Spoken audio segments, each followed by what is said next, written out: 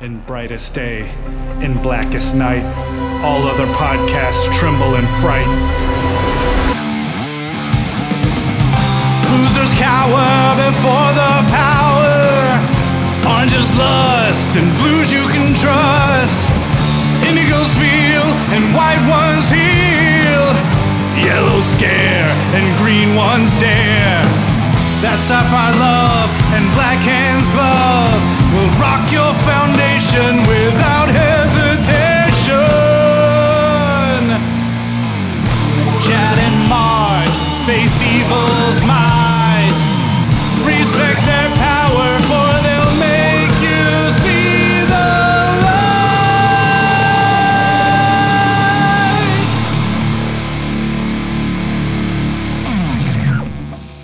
Hi, everybody. I'm Chad Bokelman. I'm Dario Shakirian. I'm Dwayne Feenstra. I'm Mark Marble. And this is the LanternCast. Let's see, we'll just start the conversation right about here or so, unless I want to leave in some embarrassing stuff from before. Most of which was typed. No. Oh, the transcripts would get us in trouble. Oh, man. So it was only toilet humor, literally. we're with Dowd and Dwayne right now. Corwin's nowhere to be found. Yeah, they tried to have the two of four West Coasters that listen to this show on at the same time. That's There you right. go. That's right. So, guys, Dwayne, we heard you weigh in on Threshold. What did both of you think about the State of the Green Lantern Union episode? I don't think we've heard either of you specifically on that specific topic. Dwayne, you go. I got nothing to say. Well, that sums it up nicely. I'm still out of here. Well, for me, I think they need to decide what they want Green Lantern to be, and it just seems like they keep circling around the lanterns fighting other lanterns, and that gets boring way too quickly. They need to develop the rogues gallery. I can't even think of anyone they fight other than evil guardians and other lanterns. I mean, they have Relic, which, I mean, I thought when he was being introduced, he was going to be more like a Galactus-y type Omega threat out there in space, where every once in a while he'd come across and it would take all the lanterns to take him down. But now he's like some passive-aggressive scientist guy who sort of is a threat, but only to the lanterns. They need something out there that is scary to the entire cosmos. Something out there. They need like an Annihilus. They need a Thanos. They need a Galactus. They need something out there to make their fights out there interesting. If it's just them fighting each other, that's the same story we've been hearing since the other cores have been introduced. They need something new to do out there, and I know you guys like Green Lanterns on Earth, but I like my space cops in space. So, I mean, if they want to come by Earth every once in a while, because, I mean, you want to have Hal Jordan in Justice League, and he wants to be there, because apparently DC doesn't care about continuity anymore, so you can have him on Earth and still have him in space at the same time. That's fine. But for Green Lantern, their stuff should be in the deep, dark places of space, dealing with some heavy stuff that would scare the people on Earth. They need to have serious threats and be a serious thing. Right now, they're just playing around like friends in their front yard pretending they have lightsabers and stuff. They need real threats. They need to be taken seriously. They need less books. I don't think we need, what do we have, like 4 or 5 books? We shouldn't have more than, I'd say 2, maybe 3 books. Give us Green Lantern, a core book, and maybe 1 book with the other ones in there mixed in anthology style, because really there's no one core that needs a book other. Maybe they've been pushing Sinestro kind of, but his is just kind of another version of a Green Lantern book. So I don't think they need a book. So if they thinned it down, built the audience there, it would be better in the long run. That's just my 2 cents. Funny you should mention lightsabers, because I was thinking, like, you basically just described why someone wouldn't like Star Wars. Yeah, I mean, yeah, but the thing is, Star Wars is only 1 movie for 2 hours. It doesn't come out every week like that. I've been watching the Clone Wars show and that stuff because they're going around their universe dealing with all sorts of different threats. If it was just every episode of Clone Wars was, here's some Jedi fighting some Siths, here's some Jedi fighting this, yeah, it's going to be interesting for the first maybe 4 or 5 episodes, but episode 9, I'm not going to care anymore because I know the Jedi are going to win. You need to have different threats. I mean, you always know the good guys are going to win in the end because that's how these books and movies, TV shows always work, but you want different, you want variety, and they need to do more. You just keep doing the same things, people get bored with it. You need variety in life, man. It's like you're dating Green Lantern. If you keep dating Green Lantern and they're always taking you out to the Olive Garden and to a movie every Friday night, you're gonna get bored. You got to change it up. Go to Outback or something. Go catch a play. I don't know, something like that. Go grab some toys. That's what I'm talking about. Jesus. Some role play, a little slap, a little tickle, whatever. They can make constructs. They don't need to go buy anything. But that's a very special Green Lantern issue we have not seen yet. But you know what? Internet, I know you're out there listening. I bet you it's out there somewhere. Someone has drawn this. It has to. That's Rule 34. Rule 34. Once we mentioned it, it's already out there. There's a website and probably a magazine, and there's some sick guy in Japan working on an animated short. And I'm going to go look for it right now. So I'm going to mute my mic. I'm going to go look for it. I'll see you guys tomorrow. Yeah, really, tomorrow. We'll see him like in 3 years. I found it. I found it. Hell, by that point, I would have made it. You're a writer. Yeah, true. I thought I could whip up something dirty Green Lantern if that's what we wanted. You can whip it out, that's what he's saying. That already exists. Yeah. See? Yeah. Oh, wow. I'm a wordsmith. Yeah. Not a lightsmith. I'm a wordsmith. Where do we go from here? Oh. Jesus. We went from relic to energy construct sex toys. Merry Christmas, America. Merry Christmas. It's really the only logical step to go from it's from relic. point A to Z. It's so natural. You know how I'm certain that stuff exists? Because Aya existed. Oh, Aya. What? Aya. Aya. Yeah. So the fact that she exists kind of just makes it a pre-gone conclusion that the Rule 34 stuff exists out there. That's true. There's moving on. Don't soil Aya like that. Christmas. Oh wait, there it is. I found it. Christmas episode, guys. Christmas. We'll save this for the Valentine's episode. Somehow, right? Anyways, I mean, I'm going to argue with you because I can, and it's our show. Lay on me. So fuck off. No, Christmas episode. Like, I understand if people don't agree with, because, Mark is kind of with me on this point, but he's not as passionate about it as I am about Hal being on Earth. So when it comes to people arguing against it, saying that, I don't know about lanterns on Earth, I would prefer lanterns in space doing the lantern thing. I'm not against that. I'm, in fact, saying that John and Guy and Kyle and everybody should be in space. That's the whole point of a Green Lantern. And Hal should be on Earth / Sector 2814. That's the whole reason the whole damn story started.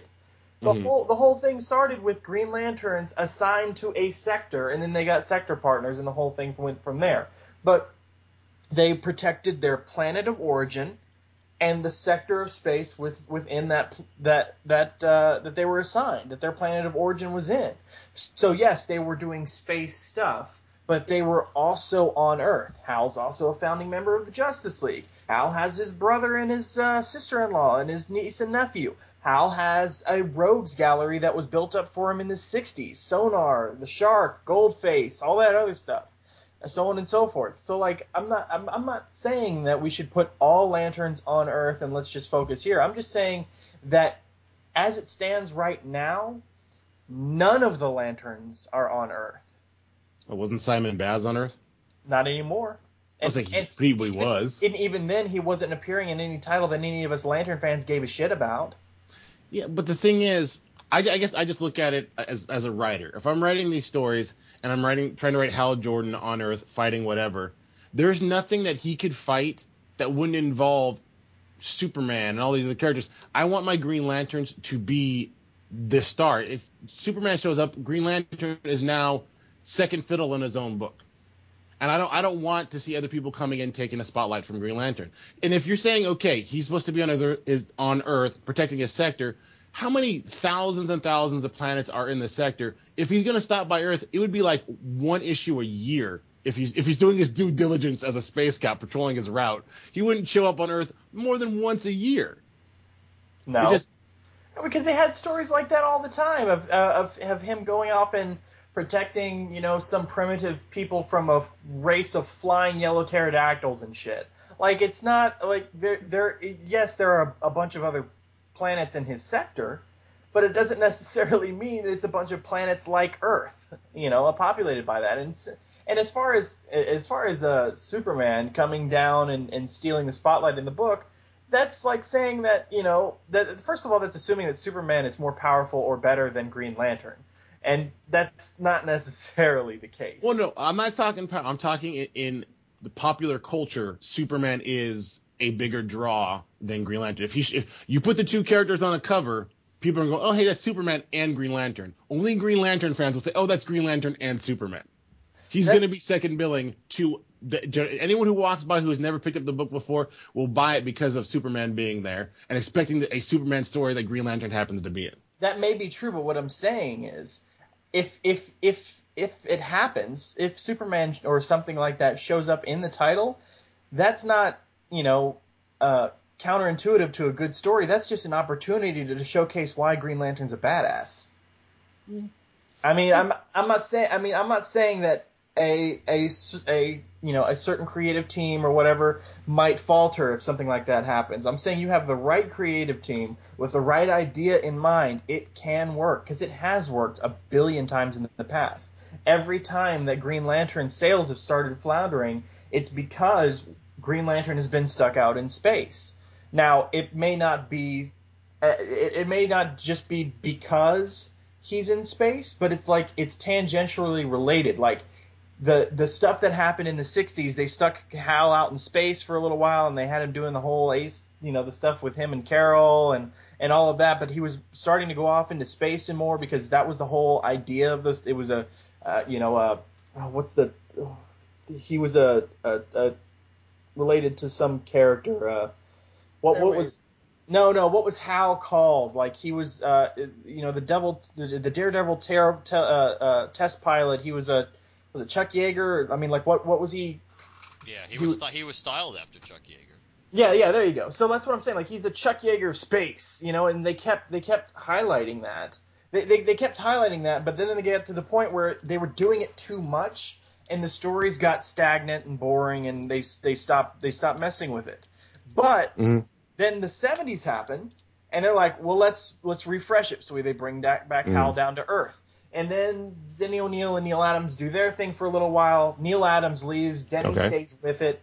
Everything goes from there. And then you get the 80s where it's all spacey and stuff like that. And then 90s happens, and you get those couple of things where Hal comes again back down to Earth and goes, I've had my head up in the clouds too long. I need to come back here and kind of refocus myself as a man, because just me personally being into like philosophy and stuff like that, doesn't it do something to a human to not be on its planet of origin interacting with other humans? Like, it needs to happen. I'm not saying that we can't have Hal in space ever again. I'm not saying that from now on Hal needs to be on Earth and in Sector 2814. I'm saying that as a Green Lantern fan, I have seen the cyclical nature pattern, and it's time to bring Hal back down to Earth to refocus, to refresh, to re-get a sense of who he is and where his ties are, and then send him back out to do his thing if that's what you want to do. And I don't mean like just for a 6-issue storyline. I mean, he needs to be back down here for a little while. No, but aren't we getting that with him being in Justice League? Aren't these stories on Earth with him dealing with things on Earth? Isn't that what you're asking for? Well, you're talking about Darkseid War? Which, in general, most of Justice League stories happen to take place on Earth. He is in the Justice League, so he shows up in those issues. He showed up with Power Ring or whatever, and those are stories on Earth. Couldn't I say, okay, you want your Hal Jordan on Earth? He's part of Justice League, always dealing with their stuff all the time. Can we also have the Hal Jordan only in space in the Green Lantern book? I mean, or are you saying that even in the Green Lantern book, he needs to be on Earth in the Green Lantern main book more than not? That's what I'm saying, because with Justice League, it's great. Yes, I enjoy seeing Hal on Earth interacting with the League in which he helped found. However, when you have Superman, Wonder Woman, Batman, Flash, Cyborg, and all these others playing along with whatever major threat is happening, like fucking Darkseid and the Anti-Monitor, then there's no real. Yes, a really good writer could do it. There's no real character moments there. Like, I'm talking about, give us a chance to focus on this one character and who he is in the world that surrounds him. You know, that's what I'm saying, is we haven't seen the supporting. Where's Carol? Like, where's Tom? Carol's in love with Kyle. Duh, that's where she is now. No, she's not. She's not anywhere near Omega Man. I know. That's what I'm saying, though. Yeah. So, like, where's Carol? Where's Tom? I mean, now, I don't want to spoil anything because Mark and I haven't covered it, but obviously, you know, his brother and his sister-in-law and his niece and nephew, he's visiting them right now.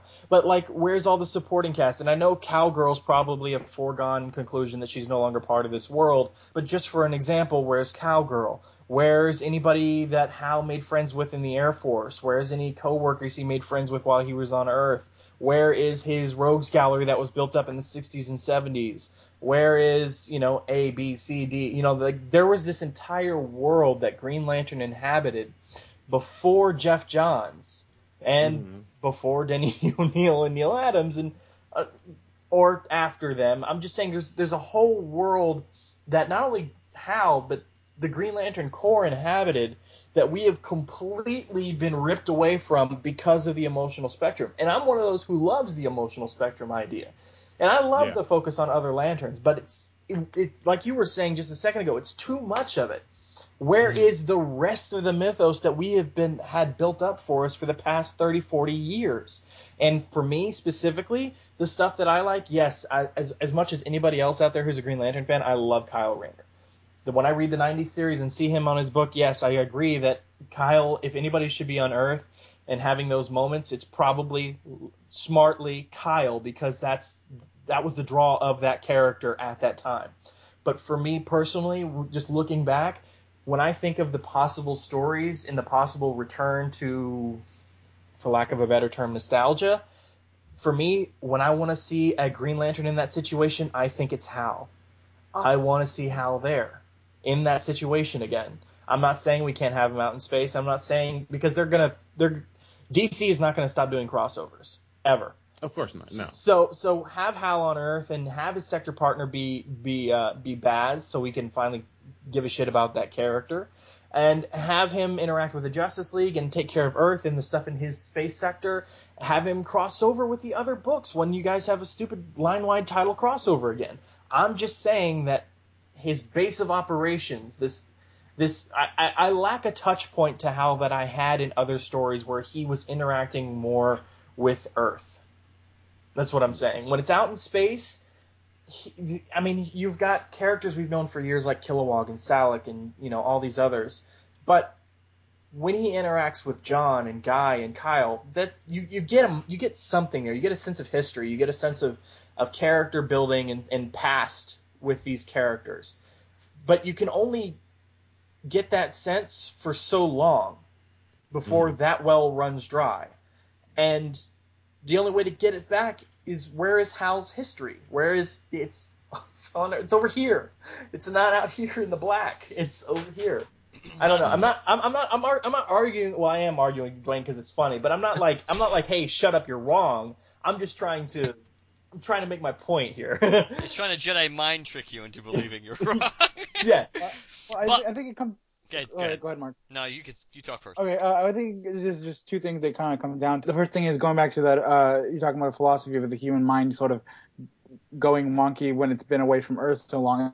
I think the real world example to that would be just being at sea for, like, say, years at a time. Like, once he's got to come back and put his feet on land for a while at least before he can actually go back. And the other thing is, I think it's sort of tied to event fatigue. I mean, for Green Lantern fans, being out into space for so long kind of represents an event to us. Whereas, so just all of us being tired of events, of after event after event, Hal or anyone going back to Earth and just staying there for a little while kind of represents to us a break in that. I think, right? No, I can see that. It does seem like every Green Lantern book story arc has a title to it. Everything is Green Lantern, blah blah blah, Lost Army, this that, Lights Out, this or whatever. Maybe we just need a good year or so of it just being Green Lantern, doing Green Lantern-y stuff, and not everything has to build up to the end of the world type thing. I know the current economy, how it works with these books. You have to have an event and you have to lead to new number ones. It's kind of this ugly cycle we've gotten into. But I think, like you were saying, that we're just tired of it. We just know every 3 issues we can't be the end of the world. It can't be this huge 6-issue crossover event. We just need regular stories. I mean, even if they're on Earth or even if they're in space, we just need good, solid Green Lantern stories that don't necessarily have to tie into everything. Just let them tell their own stories. Let these writers and artists breathe a little bit and develop some story arc going before we decide to collapse everything on them. It's too much. Yeah, every solicit you read is, and nothing will ever be the same. Exactly. For both of them or whatever, like today's solicit. I think event fatigue is probably a good way to describe it, because I don't think the downward spiral in the Lantern books, or the continuation of that, is because, let's put it this way, I don't think the saving grace for that, or the way to stop the bleeding, is to put hell on Earth. Not that you're saying that, but but I don't think that's going to be the cure-all, because I think if the book and or the franchise continues to kind of float in the same direction, people are not going to like the stories anymore on Earth than they did, when he was in space. But I think event fatigue. Yeah, it's not a cure-all; it's a step in the right direction. If the stories are better, if the stories are not better, it's probably not any more of a step in the. I mean, it's a different direction, so yes, there's a chance that it might garner a little more interest. But I think if the if the vibes around and the aura around the book doesn't change, and the franchise doesn't change, excuse me, I don't think it's going to matter. But I think the event fatigue definitely factors in, because as we know, that started happening really under Johns, and it though yes, overall it was a higher quality of event fatigue, but still it still was painfully off of his peak on that book. But now we've had Lights Out, which was kind of unsatisfying. Godhead, which I thought ended well, but it still was way too long. We did need like 18 issues of Godhead to get that story. And even now, it's like clearly I'm really interested in the Parallax arc that we're going to get, but I'm kind of disappointed that it's already seeming like it's by issue 50 it's already going to be over. Yeah, and it hasn't even started. But 47 technically started it, if you will, because of his appearance in it. But it sounds like he's really not going to be a factor in it until maybe by the end of issue 49, and then 50 is a double-sized issue. So it seems like it's going to be a pretty one-off thing. Unless they throw us a curve and it kind of resolves in a way that he's not necessarily gone. But I was really looking forward to that. I'm still looking forward to it. That, and at least a lot of teasing about things related to the old DC universe, which are kind of leading people to think maybe there's going to be some shaking up. But I don't know. I'm hoping that things on Earth will be better. We're going to find out relatively soon, because until the Corps comes back, we know Hal's probably going to be mostly on Earth, unless he has to go deal with this, what's going on with Sinestro, which could end up being something that happens after issue 50, because clearly what we've already seen, Parallax and Sinestro are going to be on a collision course. So to see how Hal's going to factor into that.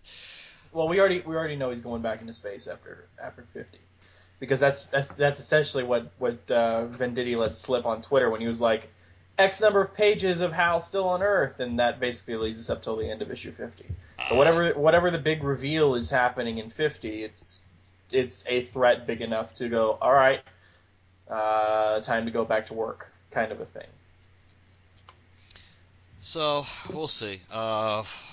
I'm still looking forward to the next few issues. We'll see we'll see what happens after they get rid of Parallax. To me, anyway, it's going to be anticlimactic, but I'm going to enjoy the ride as long as it lasts. I'm just glad Convergence was good enough to have given us a version of Parallax like this that can still be around, at least on occasion somewhere. But so you believe that it'll be anticlimactic, so it won't reach a Parallax? It won't reach a climax. It's going to be. I have no idea how they're going to resolve. I mean, it depends. I think a lot of it depends on how long Parallax is going to be in the Telos book, since we also can probably assume the Telos book, based on sales, won't be lasting indefinitely either. But since we know Parallax at least is going to be a major player in at least 2 issues of Telos, and that alliance that they were alluded to could be interesting. I don't know. I just hope that whatever they do with Parallax, that he's still going to be around, even if he's not around even if he's off the table, whatever. Once it's resolved in Green Lantern and in Telos, even if he's off the table for a while, you have to think they must have some kind of plan for him, since they clearly sent him back to help save, everything in Crisis on Infinite Earths and had him survive that. You would think they're not going to be stupid enough to kill him off again anytime soon. But then again, who knows? Yeah. Never underestimate them. I know. That's kind of true. What else is everybody reading? Oh, jeez. I'm reading... Well, like, from DC-wise? Or just in general? Just in general. In general? Been reading Autumn Lands by Busiek and Benjamin Dewey, Jordy Belair. That's really good. That's a trippy anthropomorphic animal, magic-y, Harry Potter-y type weird book going on. That's just crazy. But then again, I buy anything Busiek writes, so I'm digging it. That and Astro City, I get that every month. Mm. Yes, if you have not read Astro City, LanternCast listeners, you are definitely missing out. The greatest superhero series I've ever read in my life. If I could only read one series for the rest of my life, including Green Lantern, and I love me some Green Lantern, Astro City would be the only book I'd pick up every month. It is the best thing I've ever read in my life. That's one humble man's opinion. It's a ringing endorsement. There's no doubt about that. Yeah. Let's see. I don't know about currently, because basically everything I pick up digitally. But let's see. Tokyo Ghost with Sean Gordon Murphy on the art. Don't know the writer off the top of my head, but I've become a Sean Gordon Murphy apologist basically ever since Punk Rock Jesus. So He's talented. There's nothing to apologize about. yeah, everybody he draws looks the same in terms of guys, and I recognize that, but I don't know, for whatever reason I enjoy his work. Let's see, there's a book out now. It's probably wrapped up. Cognetic. I don't think I've heard of that one. Cognetic. It's pretty cool. It's kind of like ancient telepathic brotherhood of viruses that have been on Earth forever, and every major Earth disaster is one of them kind of cropping up and doing their thing. And this one of them shows up in New York, and it's psychically influencing all of New York. Cool. And who's that from? I don't know. It's Boom Studios, I think. Actually, let me just mute my mic. It's 5 feet away from me, so let me mute my mic for 2 seconds. I'm trying to think of what else I'm reading. Those are the ones that stick out in my head. I haven't had a lot of time to read lately. I've been doing more writing than reading lately, so I haven't had time to read too much. That's probably more important in the big picture. Yeah, it's more fun. There's a couple projects I'm working on. One script I just turned in, I'm waiting to hear back from the company for, and then another project I'm doing with some friends that we're building up to. It's going to be pretty massive, so that's kind of fun to do. It's always fun to make universes, and then all that kind of stuff. Going to play in the playground for a while. Okay, let's see. Cognetic is from Boom Studios. It's let's see here. Written by James Tinian and illustrated by Eric Donovan. Tinian the Fourth, the guy who's doing the Batman Eternal or whatever. That guy who does DC work? Yeah. Oh, right on. He's a good writer. Mm-hmm. Yeah. It's only a 3-issue mini. Issue 3 might already be out. As a matter of fact, I just haven't been to the comic book store in a little bit. And the guy writing Tokyo Ghost is Rick Remender, actually. Can't go wrong with Remender. And let's see, what else have I been reading? Looks like from Black Mask Comics, The Disciples. That's by, let's see, Steve Niles and Christopher Mitten. Yep. Okay. Yeah. Of course, I was reading, this is sort of old, but the Bill and Ted's Most Triumphant Return comic series. That's awesome. I heard that was coming. I want to check it out. It just totally fell under my radar. Is it any good? Yeah, it's really good. That's Brian Lynch and Jerry Gaylord and Whitney Kogar. And then I just finished reading Ufology from Boom. That's another Tinian thing Cool. with Also, Noah J. Yunkel and art by Matthew Fox. So that was cool. And just for anybody out there, I don't talk about it as much on the LanternCast just because it's not relevant to the LanternCast. But everybody, of course, knows who's listened for a while that I do a blog about Ragman that's been on the air, been on the internet for a long time. Just did an interview with Shali Fish, the guy who writes the like Scooby-Doo Team Up and Teen Titans Go comics, those sort of comics from DC. Uh-huh. And there was an issue of Scooby-Doo Team Up out for Halloween, number 13, that had the Spectre, Deadman, and the Phantom Stranger in it. Oh, wow. That's kind of cool. Which was pretty freaking amazing. So I interviewed Shali talking about his work on the Batman, or Batman the Brave and the Bold, number 14, where he had Ragman have a Hanukkah special and everything. So that was pretty cool. So Shali does some pretty interesting work. So, yeah. Yeah, the Bill and Ted comic is probably going to really help the third movie get some traction. I hope so. Alex Winter keeps pushing it. Yeah. Well, what else is he doing on us? Oh, he's mostly a producer nowadays. Yeah, so. I saw him posting on Facebook today some pictures he had from his time on the set of Lost Boys. So, yeah. I'll be there opening night for Bill and Ted 3. I mean, Bill and Ted 2 was not a great movie, but I love the idea of it. It's just ridiculous. You may be a king or a little sweet street sweeper, but sooner or later you dance with the Reaper. Oh, Jesus. And then when I found out that guy was, trying to remember the character's name, but he was the head of Section 31 in Star Trek. Anyone? No. Not the biggest Star Trek fan. Okay, yeah, I can't remember if the actor's name was William Sadler or was that the character? Oh, William Sadler's the actor. Okay, yeah. Yeah, because he lives around here, my area. See him at the movie theater all the time, actually. Dad, on what are you screen reading? or in the seats? No, in the seats. He's in Hudson Valley in upstate New York, so he comes to our theater. Must technically be his local theater, so I've seen him multiple times. You know, we chit chat, and I'm friends with the manager of the theater, and obviously he's friends because he did a sign. I think he did an autograph signing when I think it was around when Iron Man 3 might have been coming out, since he played the president in Iron Man 3. So I think they had he worked out with his agent to do like a signing at the theater and stuff. So he's a pretty cool guy.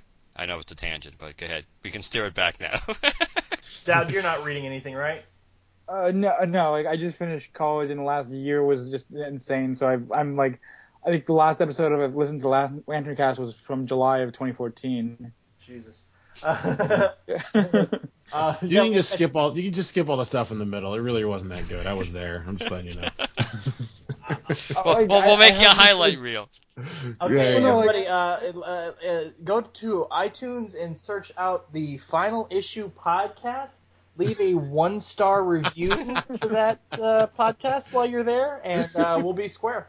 With the commentary, these guys suck! Call them sexist, racist, whatever you want to call them. Exactly. Whatever. Anti-Semitic, they're whatever they are. Puppy kickers. They're puppy kickers. We are pro-ISIS, pro-Nazi. Whoa! Don't be calling me pro-ISIS. Buzzwords, guys. Buzzwords. Like I'll get in trouble. I can get in serious trouble for that. Buzzwords. Anyways, what was I gonna say? Jerry Conway is on a Carnage title right now over at Marvel. Oh, great. That's awesome. Typically, when they do a Carnage type book in the recent memory, it hasn't been very good.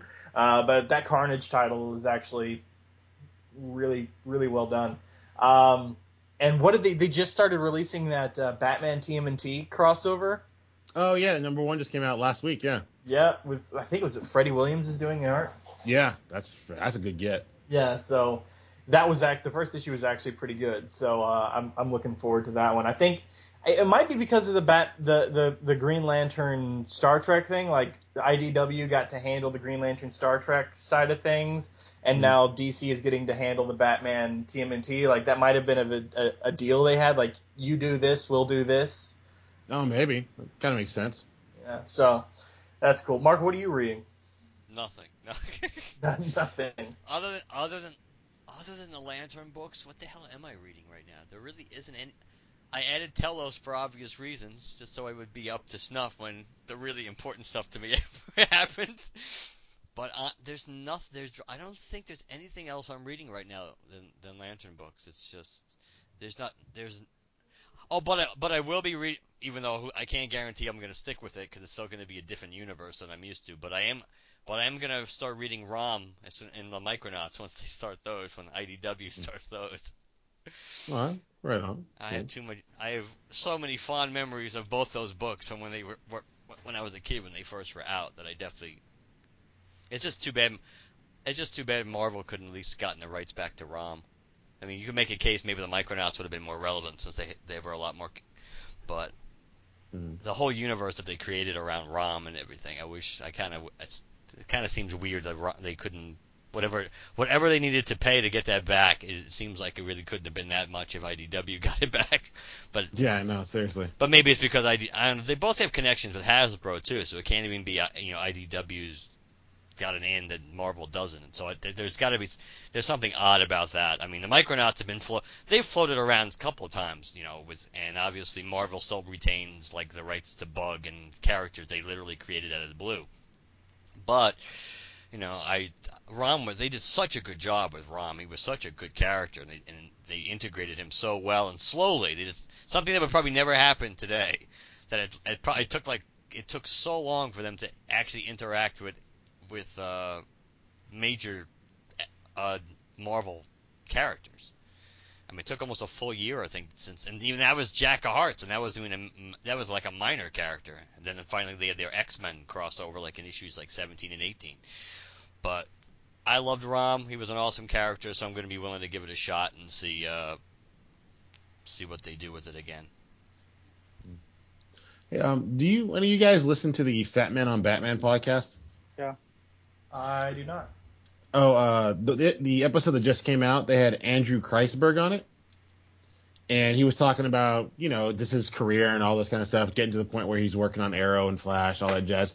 He told a pretty interesting story about the Green Lantern movie, and like how I guess the original script that was like that Berlanti and Guggenheim or whatever and him they first wrote is that it's supposed to be so different from the movie that was actually got made. He was talking about how Guy Gardner was in it. You see Alan Scott, Clark Kent had a cameo, and I guess like one of the big end things of the movie was like I guess Carol had a ring or some jazz like that, where Carol and Hal are falling out of the sky. They're gonna die, and somehow love sparks the ring or something. Yeah, their love or something gives him hope or will or whatever, and it sparks his ring and helps him save the day and all this kind of stuff. And it's like, I said like 90% of what they wrote for that first script that they all liked, that I guess was what the studio agreed on, got thrown out the window as they started making it. The studio got more and more involved. Like, I want to go look. It's got to be out there. The script has to exist somewhere. I would love to read it just to see what could have been, because it sounds like they were involving 3 or 4 different lanterns. They were dropping Gotham and Metropolis hints in there. They were like trying to build the DC cinematic universe in that movie, and then they just had them cut like all of it out. It's like so disappointing. I have to look for it, because I know somewhere I did download that script. I think okay. That's the version that because Alan Scott I think was kind of like almost like the narrator, that you didn't realize it till the end, but at the end I think that you realize that it's Alan Scott who's the narrator, and that's when Legion was the bad guy and things like that. Yeah, I'll look for it for you, because I know I definitely did save it. The question is whether I still have it, and the odds are I do. It's just a matter of looking around. Find it. And then just as we're bouncing around tangentially, did you hear about Rom and the Hasbro movie universe thing? Yeah, I did hear about that. The Micronauts, that's crazy. I can't. G.I. Joe and all these different things. Yeah, Mask, G.I. Joe, Transformers, Rom, Micronauts, and one other thing are a shared universe. I just want to see how that happens. That's going to be so much Michael Bay having shit blow up. I can't wait to see how bad it is. Oh yeah, just look at the new Look at the new Star Trek trailer. That'll probably tell you how bad it'll be. It's going to be. We are living in a golden age of half-ass ideas and shitty movies, guys. That's going to be be so hard to get off the ground though, because you need to have like a couple of. I mean, Transformers cuts you some slack in it, so I guess that's the most logical in. And I guess G.I. Joe kind of too, because both those. G.I. Joe makes those movies turn profits. Yeah, That's so just those why they keep making. that's the way to introduce the other, and so I guess there are ways to slowly introduce these characters and then probably have maybe team ups before. But if they just try to do too many solo movies like with these characters, and the Micronauts is going to be interesting again because obviously some of the characters belong to Marvel, even though most of I think the diehard characters, like a Croyer and things like that, should really just go with the license because they really are part of the original line. Yeah. Mm-hmm. So, but that could be interesting. It's kind of unfortunate though. With Ant-Man, you kind of thought that the microverse is where they were going to explore. Though of course they don't have to call it the microverse, and that's how they're probably going to work around it. But yeah, they're going to do that. They'll just give it a name so they don't have to pay royalties or whoever came up with it. Try to save a buck or two. Yeah. They actually named it in the movie. Yeah, they did. What did they call it? You're right. They did call it something else. I can't remember off the top of my head. It was like in the Fantastic Four movie when they wouldn't call it the negative zone, that type of thing. Yeah. They called it Planet X. I don't understand that shit. Why not just call it what it is? That is some studio heads like, that name's stupid. Only dorks will like it. We need to come up with a cooler name. Dumb dorks think they know what they're talking about. Who the hell is going to stand up in the theater and be like, no, bad, I quit. Especially that movie at that point. That thing is named The Negative Zone, and I'm completely taken out of this movie. Exactly. That is ridiculous. That guy can light on fire, fine. But a negative zone? What the hell, people? We have to have lines somewhere. A movie that really only has like 2 acts and and the ending happens in 10 minutes, but I can't handle this negative zone crap. I'm out. You can just see, that's the thing. As these movies keep getting made, you can see the studios that think they know better, and then there are studios that are like, you know what, just trust the damn source material and just let it roll. And it's just, too many times guys who think they know what's best fuck things up. I just hope the Gambit movie doesn't suck. Oh, there's no way it doesn't suck. Come on now. Hey. That's why he said he's hoping. He's not saying it's you likely. Can hope, yeah. I mean, who's writing it? Do we know that yet? I don't even know. They still are holding on to that stupid October 16th release date. Yeah, they should just push that back. October 2016. It's like, you guys just found a director that's finally sticking to the whole damn thing. So, how about no? Maybe they're gonna do an innovative live movie experience. When you're in the theater, they're still going to be shooting that shit as you're watching it. That's how it's going to be. And you can vote, and if they're going to change it, what you guys want them to go left? Okay, it's a choose your own adventure movie. We'll do that. Channing Tatum will actually come into your theater. Just give Marvel back all its fucking rights so I can get a good Gambit movie, a good Firestar movie, a good what else? A good fucking Spidey Venom movie, not Spider-Man 3, which hurts my very soul, but a good Spidey Venom story where Venom is the main bad guy, and if there's a tangential bad guy, fine, but give me that, because you have, guys, for real, do you have any idea how good a dark Spider-Man movie will be? I mean, I know that that's the main complaint that we have for the DC movies, that they're all too dark, but every now and then, just bring the character do a moment, do you have any idea how good I don't mean visually, but just a tonally dark movie a Venom Spidey movie could be? They just adapted the Venom saga from the '94 series, just take that story and put it into a movie form, and that would just be great. Exactly. How have they not done Kraven's Last Hunt? How dark and trippy would that be? Come on. Or Graphic Audio did Kraven's Last Hunt. Oh, that'd be cool. I'll have to check that one out. I love Graphic Audio. Yeah, Graphic Audio did Kraven's Last Hunt, and it is available for download. I think there were rumors that Kraven could be the bad guy in In the Marvel? Yeah, in the new one. So, and the Well, the reality, Marvel, Sony. yeah, the Marvel produced Sony movie. But the Yeah. odds are now the Marvel's going to be having so much input. The odds are you will see Venom at some point again. But again, they have at this stage, unfortunately, because of all the missteps at the end of the Raimi trilogy, and then in the web, no pun intended, movies, that they have to be really. The problem is because of how bad that turned out. That especially the reboot, that they've kind of, I mean, they've kind of ruined Green Goblin for the foreseeable future. You can't really go back to him for a long time now because of the way they screwed it up, and so that could be another reason why they might avoid Venom short term, because again, it's going to be, if you can only go to the well so many times, and if people are already, even though people I think are more optimistic now about Marvel getting, having an input, and because of their track record, but going back to the same villains again, that's going to make people like, eh. So I think That doesn't really count as Venom. That piece I of know, shit. but that's like kind of like what Dwayne said. This is an example of producers and people kind of just enforcing their own crap. Yeah. Though I can understand, to be fair, on the other side, I can understand why they didn't want to go with the Vulture, which is who Raimi really wanted to do in the third movie.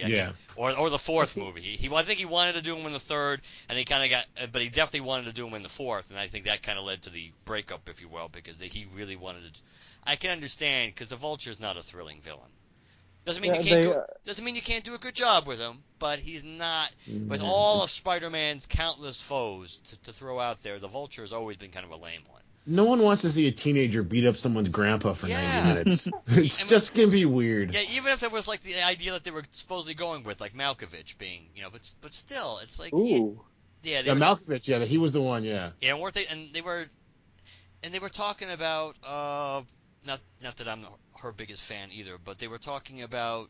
Now I'm drawing a blank, which is Anne. I think they were talking about Anne Hathaway in that movie before she did Yeah, she was going to be Black Cat, yeah. right? Yeah, so she obviously didn't really. Her role really wouldn't have changed much, but she's even less Black Cat than I think she was Catwoman. Yeah, that was what the rumored casting was, at least what Raimi wanted. So I kind of think that. But Spider-Man, the good thing about Spider-Man, he's got so many villains, and they got so many different ways to go. But I think you'll see Venom again. I just feel bad that we never really got even though William Dafoe did a pretty good job, I think, being Norman Osborn, much better than Chris Cooper. But that's the way they wrote Chris Cooper. They didn't give him much to work with. You assumed you were going to see more of Norman, because I think you were supposed to originally see his head like on ice or something at the end of the second movie. It was there. Was it still there? I Yeah, thought when it they're was. walking through the vault, it's like it's in a like Futurama jar. Okay, I thought that was. I've only seen it once, and I never got the Blu-ray yet of it. One day I want to, but I only saw it at one time, I think, in the theater. Yeah, But they Walt Disney'd him, which they didn't actually happen because if you read the biopic. But going back to Raimi, he actually I think it was last year or if it was a few months ago, he was on Chris Hardwick's Nerdist podcast, and he like that just got brought up randomly, and he actually addressed what in his mind why that turned into such a train wreck. what did he say? Ultimately, it's basically like Spider-Man 2 was a way bigger success than they were anticipating. So then he felt like he had to top it, and then I think Venom was actually forced on him by the studio. It was. He didn't want Venom. Yeah, so trying to like reconcile the movie he wanted and the one the studio wanted, gave us that. And I think that left a bad taste in his mouth, which obviously didn't help when they were trying to interfere once again when he was coming up with what he thought the fourth movie should be. But yeah, I think everything is what Avi Arad, or however you pronounce his name. I think he's the one who forced. If the rumors are to be believed, that's in the backstory, that he's the one who's pretty much forced him to include Venom on some level, which was. Avi Arad is probably the worst thing that's happened to Spider-Man in a long time, because Avi Arad was also the reason why the '90s Spider-Man cartoon ended when at its highest ratings ever. Because he got into a dispute with one of the Sony execs, or Sony or Fox execs, and that's why that show just ended without an actual conclusion. That sucks. Yeah. Goes back to your point, and even though about interference and sadly, as we look at the Green Lantern script, I mean, we know probably what really hurt it was not necessarily just him alone, but we figured John's coming on would help the movie, but I don't think it really did. I think they. I mean, I didn't have an issue with them switching the villain from Legion to somebody. I mean, making it even being Parallax would have been okay if they had kind of given you a much better version of Parallax. Well, they would But give us any yeah, version we would have recognized in any other form. yeah, that's true too. And if you're going to use Krona as a host, at least you have to at least name him and give him. I know they gave you a kind of a half-assed origin of Krona, but they needed an explanation for more than they did. So I mean, Legion's kind of a lame villain because he really has other than what his appearance in whatchamacallit, the miniseries with the Green Lantern miniseries, that there was no real. There wasn't any. He has no long-standing history really, so it made sense they would want to go with a bigger villain. And if they wanted to do Sinestro as a good guy first to make him go bad, I guess that's especially now in the Johns era where that's such an important part of the lore. That I guess that I can understand that, but Sinestro is such a. It all depends what your vision was of the movie. Of the series, I would say, if you saw it as a franchise, if you were really planning on doing Hal as Parallax at some point, then it kind of was pointless to see Sinestro turn bad too, because you were going to see it with Hal. You could have had Sinestro be bad and find out, via flashbacks and discussions of when Sinestro wasn't. But yeah, the most frustrating thing to me about that movie was how good the animated Green Lantern movie, I think it was called First Flight or whatever. It was like Training Day in space type thing with, Sinestro being the hard ass cop and Jordan was just being trained by him, seeing how evil he was. That was the Green Lantern movie I wanted to see. They could have done that instead of all the nonsense we got that they ended up making. They could have done that live action. I think it would have done so much better. It was so much more a smaller scope movie in space that it would have done better in my opinion. I agree, and they didn't need to have Hal being as lacking as much confidence as they had him. I understand the kind of the altering of the Green Lantern idea that instead of being fearless, that you're the ability to overcome fear. I don't have a big issue with that change because it does make sense because it's not that realistic that you're going to find that many people that truly have absolutely no fear in them at all. But that being said, those are sociopaths. yes. But I mean, Sinestro might qualify, but most people won't fit that bill. But the reality is to have Hal be so wishy-washy, and it's like that's not Hal, and I don't necessarily blame Ryan Reynolds. It's the way he was written, or the way it was rewritten, maybe. So. All right. Well, we need to wrap up because this is going to be a really long episode if we don't. So, what are you guys doing for Christmas before we wrap up? I'm probably gonna be working. I got 2 family parties. We both my families do stuff Christmas Eve, so it's a long Christmas Eve that starts about 3 p.m. and ends about 2 in the morning. Mark? I will be doing Christmas Eve too. I'll be up at my mom's, but it will be nowhere near as long as Dwayne since they're going to midnight mass. So I think there's like a 3-hour cap on this.